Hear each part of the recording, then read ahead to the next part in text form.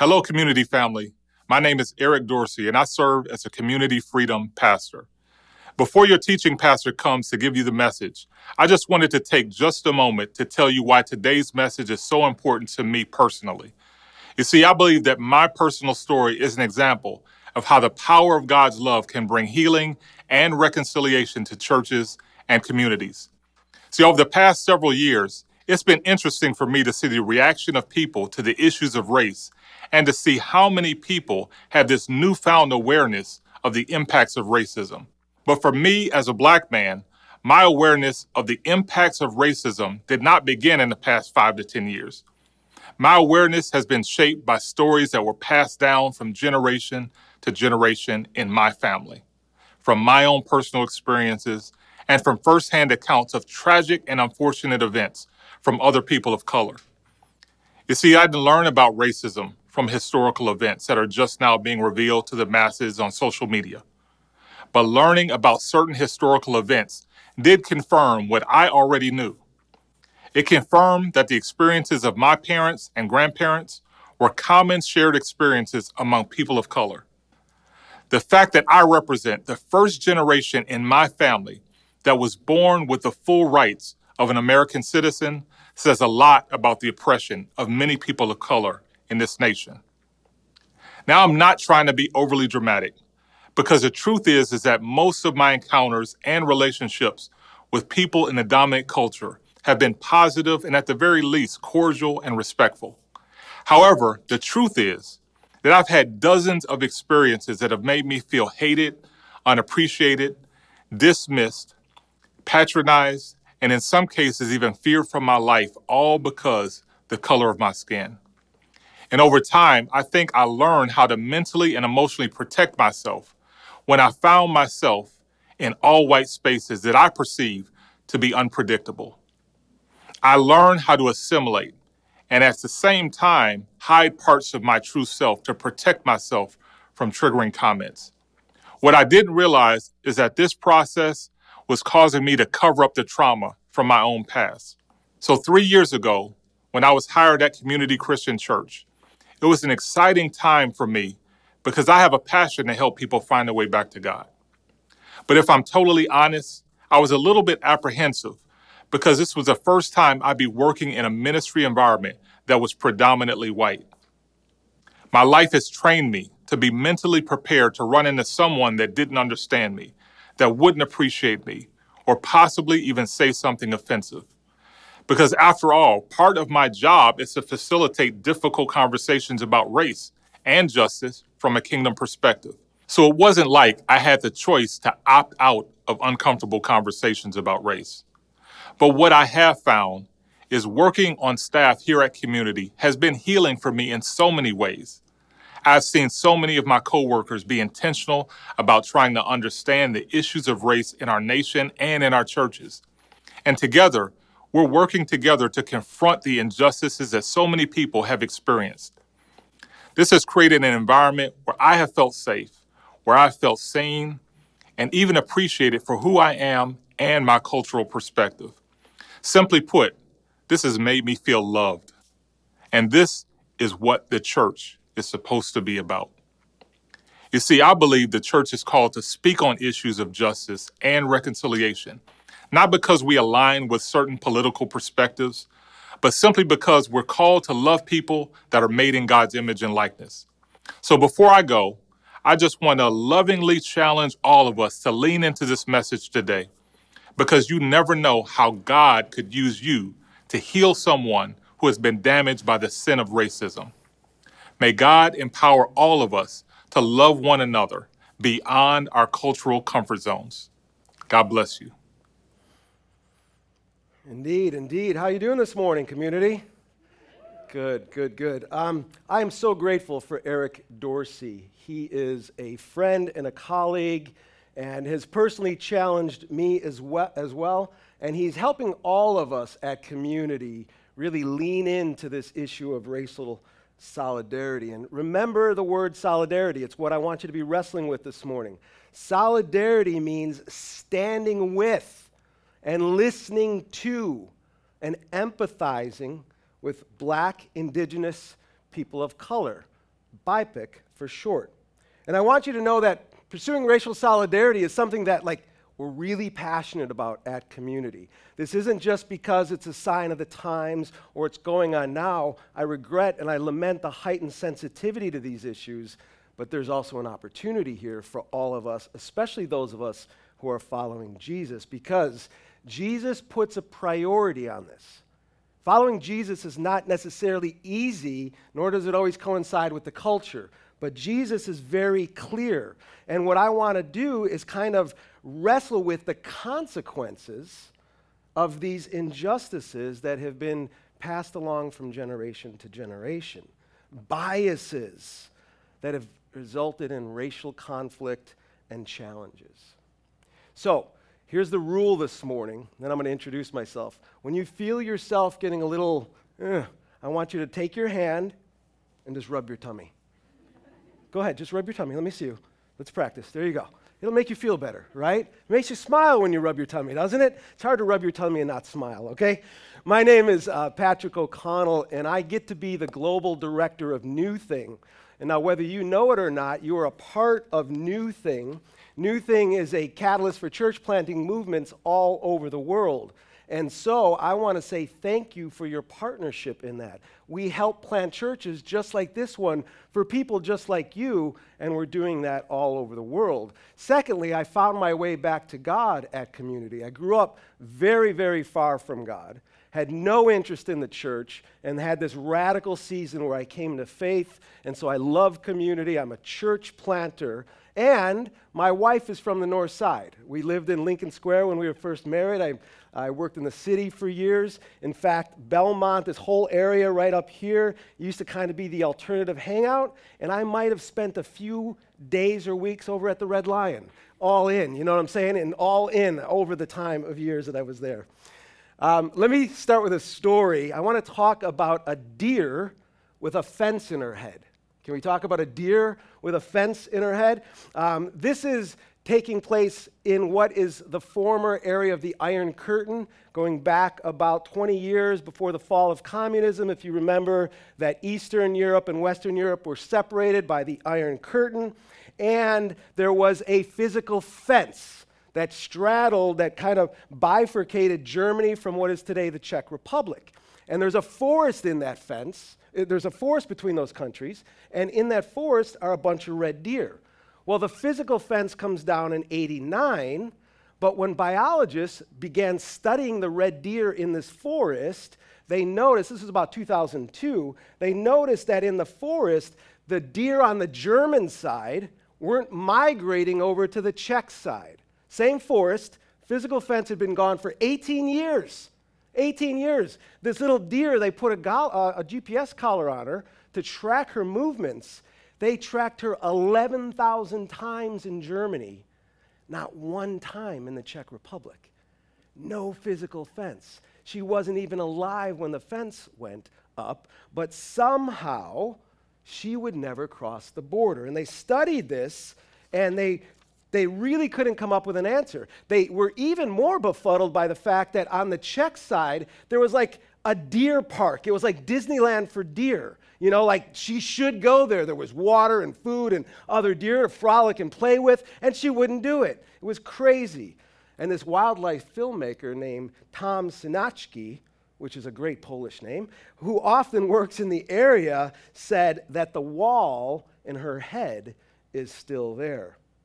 And let me just be painstakingly clear as we start this talk today. I don't say that or tell that story to negate the experiences of people of color. In fact, quite the opposite. I want to validate those experiences, those traumatic and painful experiences that many people of color have faced. And I want to invite those of us in the majority culture to open our ears and to listen well and understand, and we're going to talk about some habits that I think can help us move forward. And that's why I'm so excited about this series, Become Like Jesus.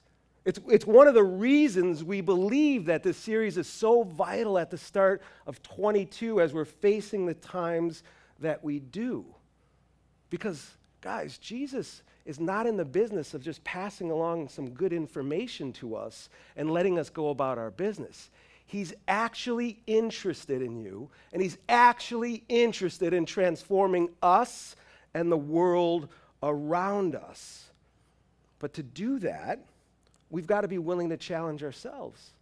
We've got to be willing to go there. We've got to be willing to be honest about our behaviors, about where the church is, about where people are who call themselves Christians. Because at the end of the day, I want my life, and I suspect you want yours, to align really tightly with Jesus. And that's what we're talking about today. And we all know, it kept me away from the church for years, is people who talk about following Jesus, but their lives look a lot different over here. And that's the sad truth. Too many of us, too many of those calling themselves Christians, live lives that are essentially indistinguishable from the culture. They're no more generous, they're no more outgoing, they're no more tolerant of these issues that we're going to talk about this morning, and that is not cool. That is not cool at all. Too many of us who follow Jesus and claim that he is our Lord and Savior, we bring our biases or our latent racism or our ignorance to the table.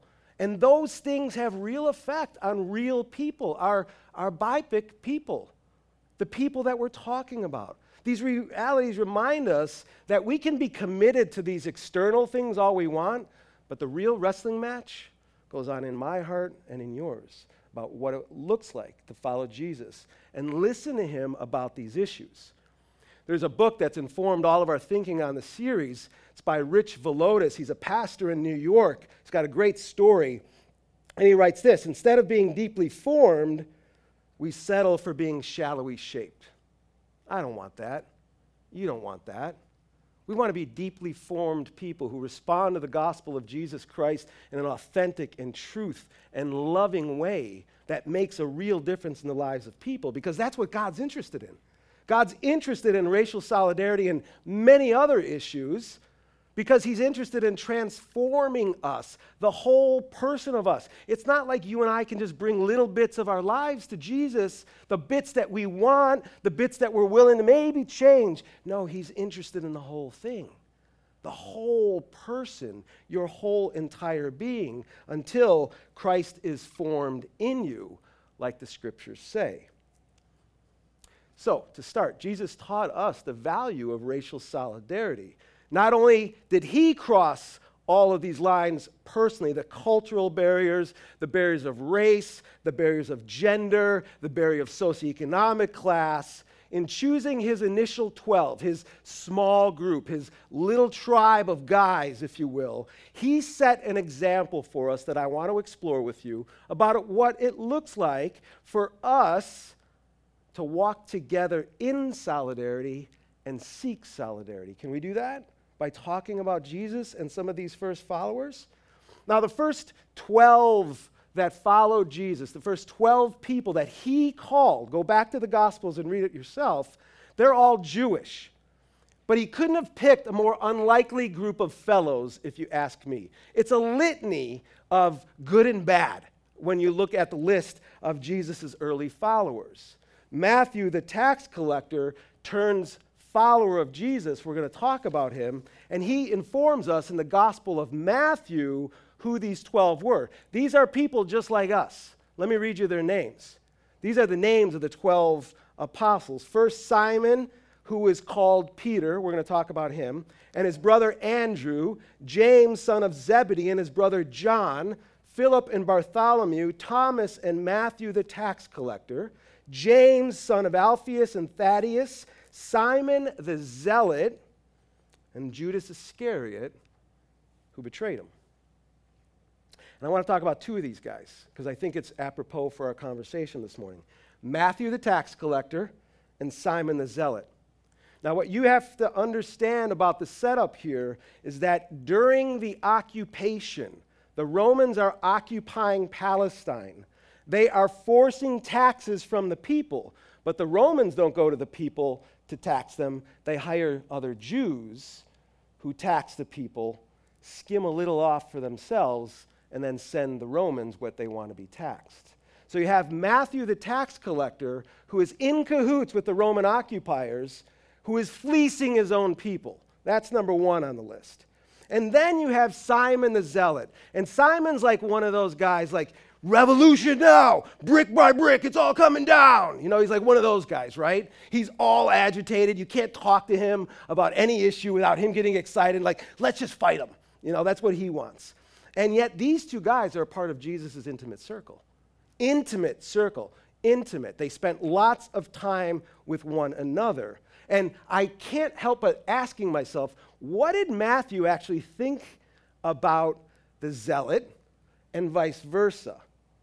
I mean, why is Jesus inviting a tax collector into his inner circle? And if you're Matthew, you're like, really? We're going to have this excitable guy who wants to start revolutions in our tribe too? It's a very unlikely group of people who are diverse in what they look like. And they spend 3 years with Jesus. And these are men that are deeply formed by Jesus. They're hanging out. They're walking from village to village. They're doing life together. This is not just like, hey, we saw you last month. How's things going? They're living and breathing and doing life together. They're in solidarity together.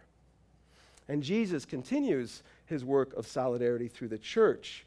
And there's a story that you find in the book of Acts, which is fascinating. It's kind of psychedelic, so hang on with me a moment. But it's a fascinating story. Because one day, Simon Peter, that same Simon Peter that we talked about, who is one of the 12, he's on his roof and he's praying. This is what I do when I go home, right? I pray on my roof, don't you? Right? Well, back in those days, that's where it was cooler. So they would go up onto the roof and pray. And he's on the roof and he has a vision. And the vision is kind of weird, but stick with me. I'm going to help you understand it. It's a sheet. And the sheet is being held by 4 corners. And the sheet comes down, right? And on the sheet, as it gets into his range of view, are animals, all sorts of animals, but that law-abiding Jewish people who are holding themselves true to the Jewish dietary laws would never eat. They would never touch these animals that are on this sheet. And Peter hears this voice, psychedelic, like I said, says, this is okay for you to eat now, Peter.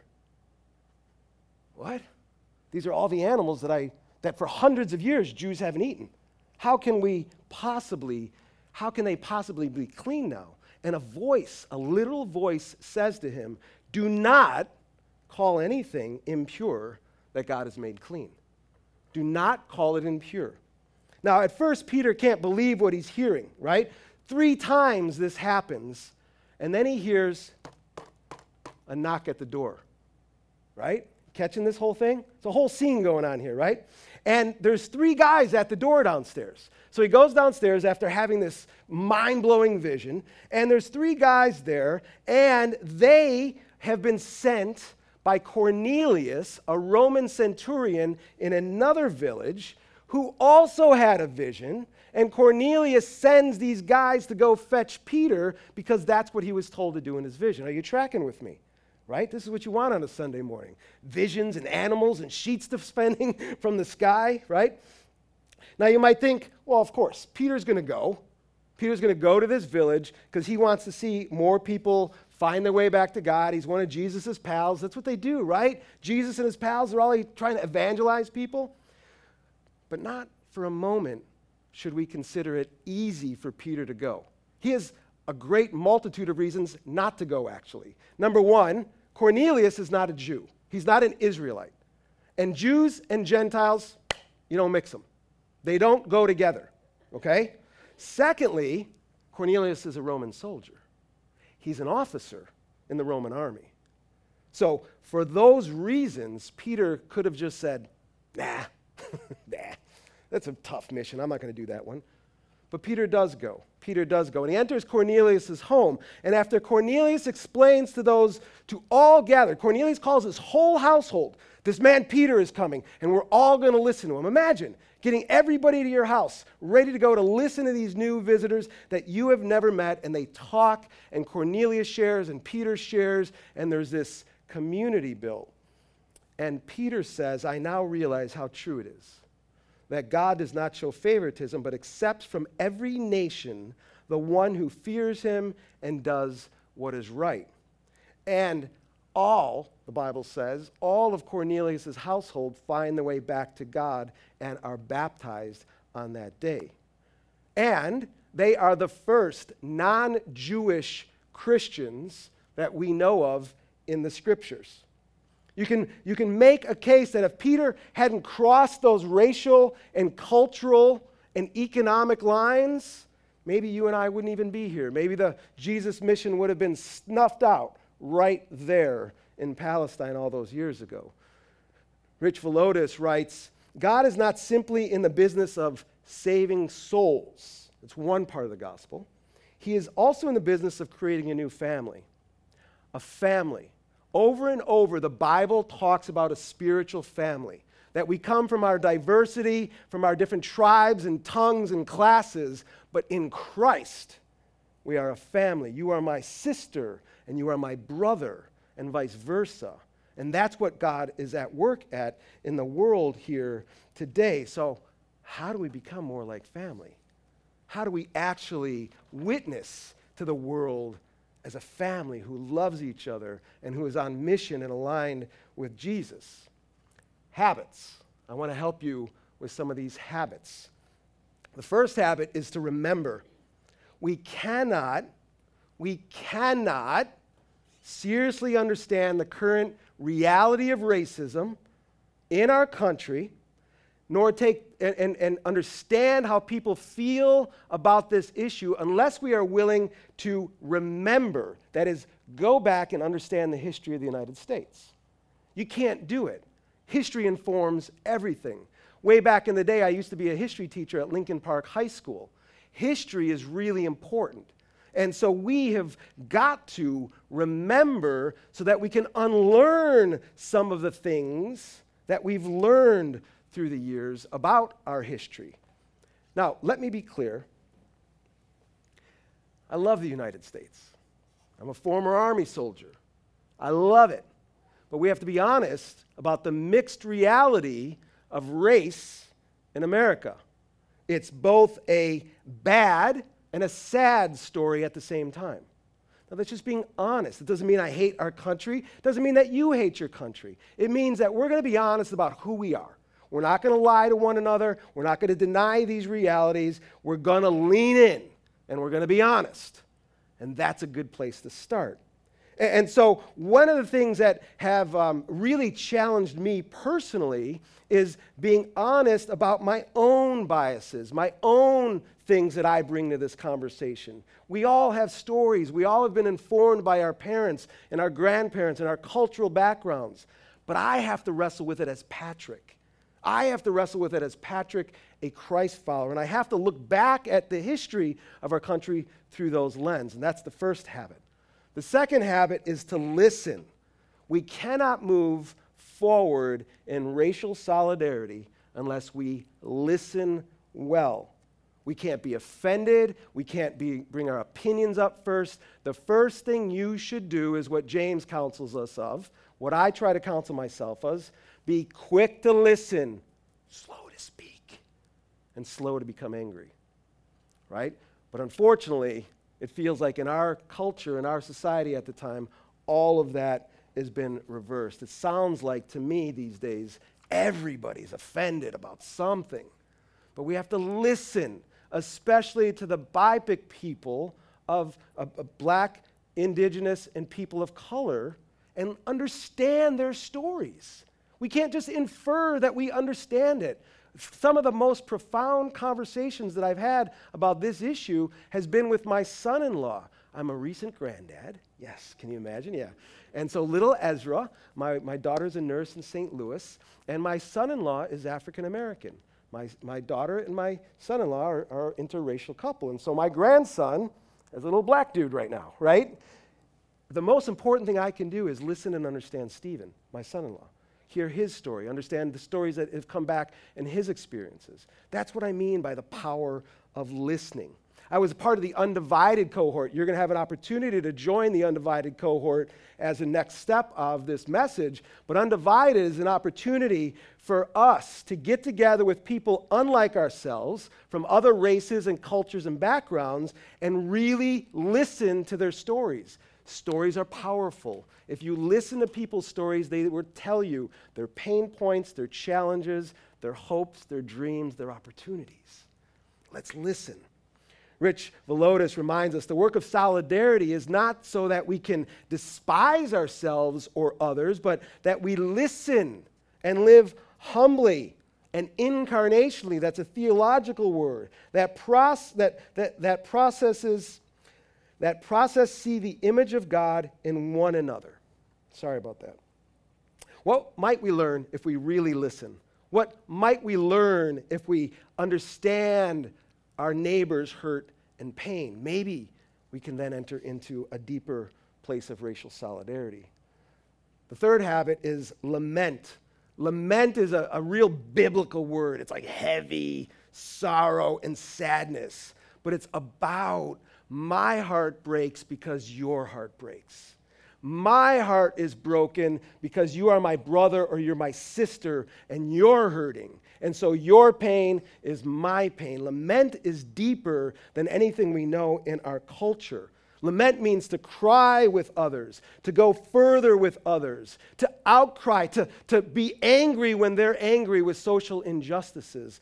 This is the idea of lament. And lament as a habit helps us lean into racial solidarity.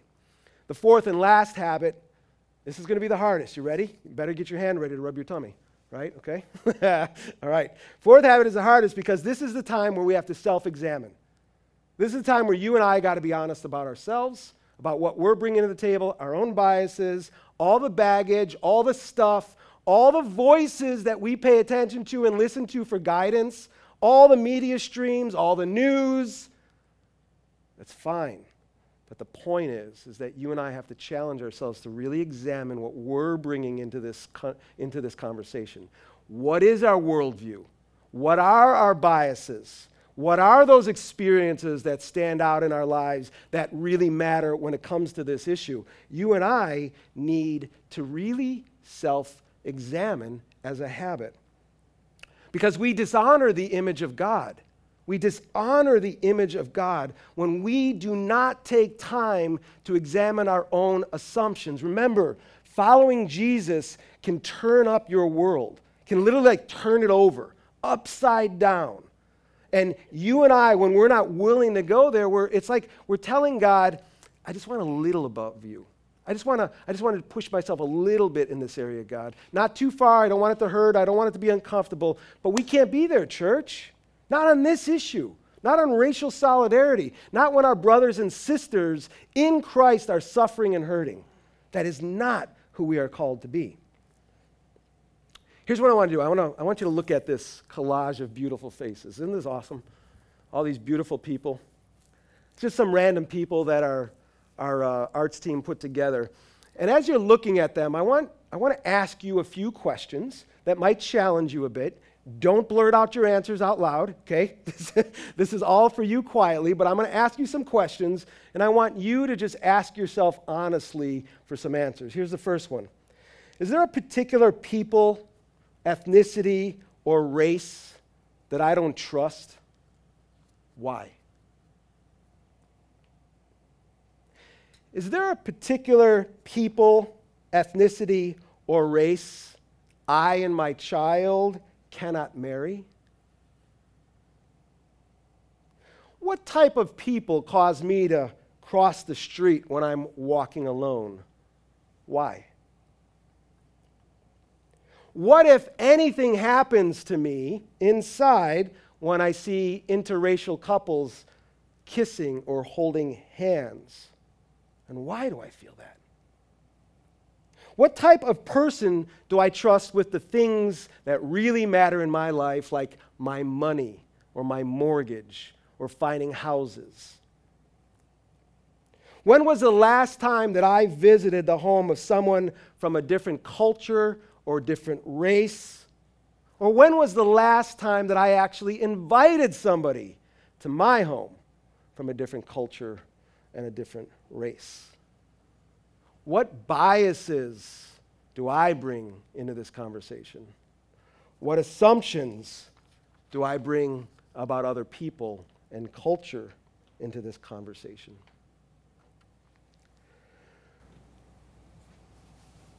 Tell me, right? Our intention is not to beat up or challenge or make any more division in what we're already experiencing together. Our intention, my intention, is not to shame anyone. It's simply to be honest, to be authentic people of the light of the world, who is Jesus. And we have a first priority, friends, brothers and sisters, to address this issue in our midst, in our churches, and in the wider culture. There should be no equivocation where the church stands on these issues. And I do lament, and my heart is sad sometimes when I see the church take sides or push this issue into politics. Has no interest. There's a time and a day for that. What we're talking about is the kingdom of God. And Jesus is very clear about him, his Father, and what the kingdom of God is all about. So where do we go from here? I'm not going to leave you hanging. I want you to take some next steps with me. My job is to help you and help myself continue to grow and align my life in Christ.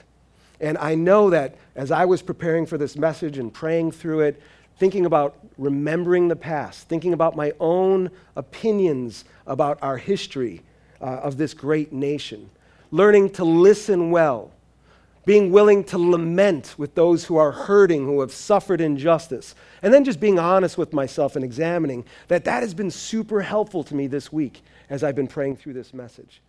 But here's a couple of next action steps for you. First is, whether it's through your phone or go online, we've created a page of resources for adults, for families, for kids to go through. And you can find everything that you want on that resource page. There's some books, there's some podcasts, there's all kinds of stuff. Because you and I, we got to keep learning. We got to keep challenging ourselves to understand. So that could be a really good resource. You could scan the QR code and even get it there.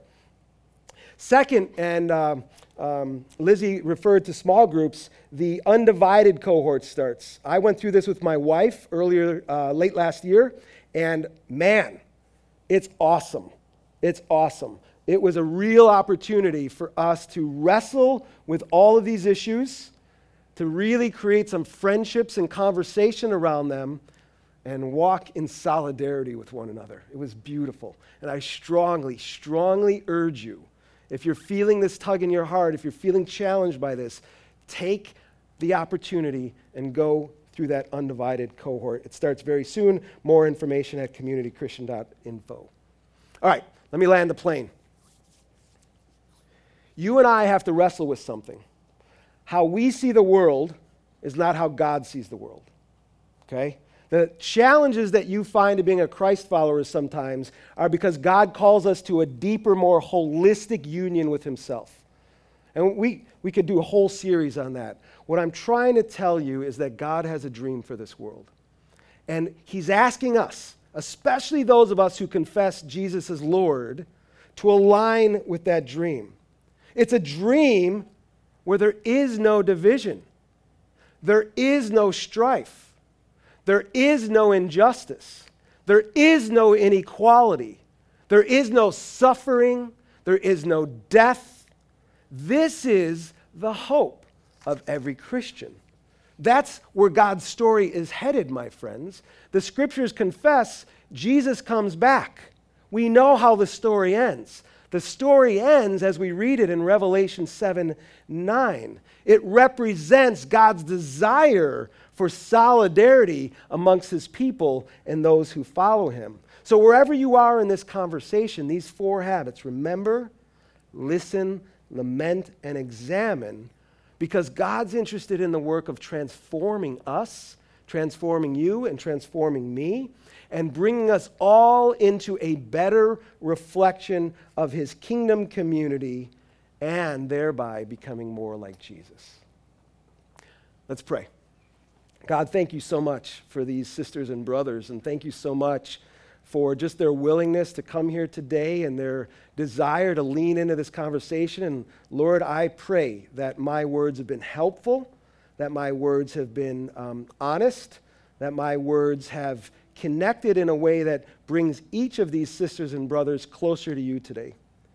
Lord, we ask for your help in our nation today. I ask for your input and your influence in what is going on in the world today, Lord.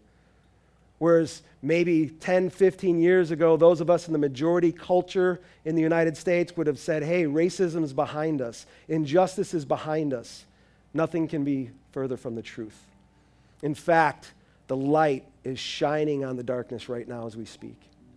Lord, help us individually and collectively to be people of light. Help us collectively and individually to be those witnesses of the grace and truth that Jesus brings to us.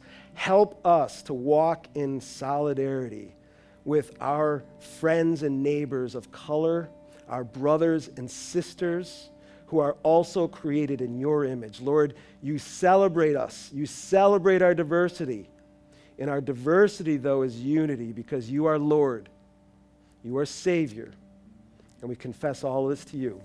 In Jesus' name, amen.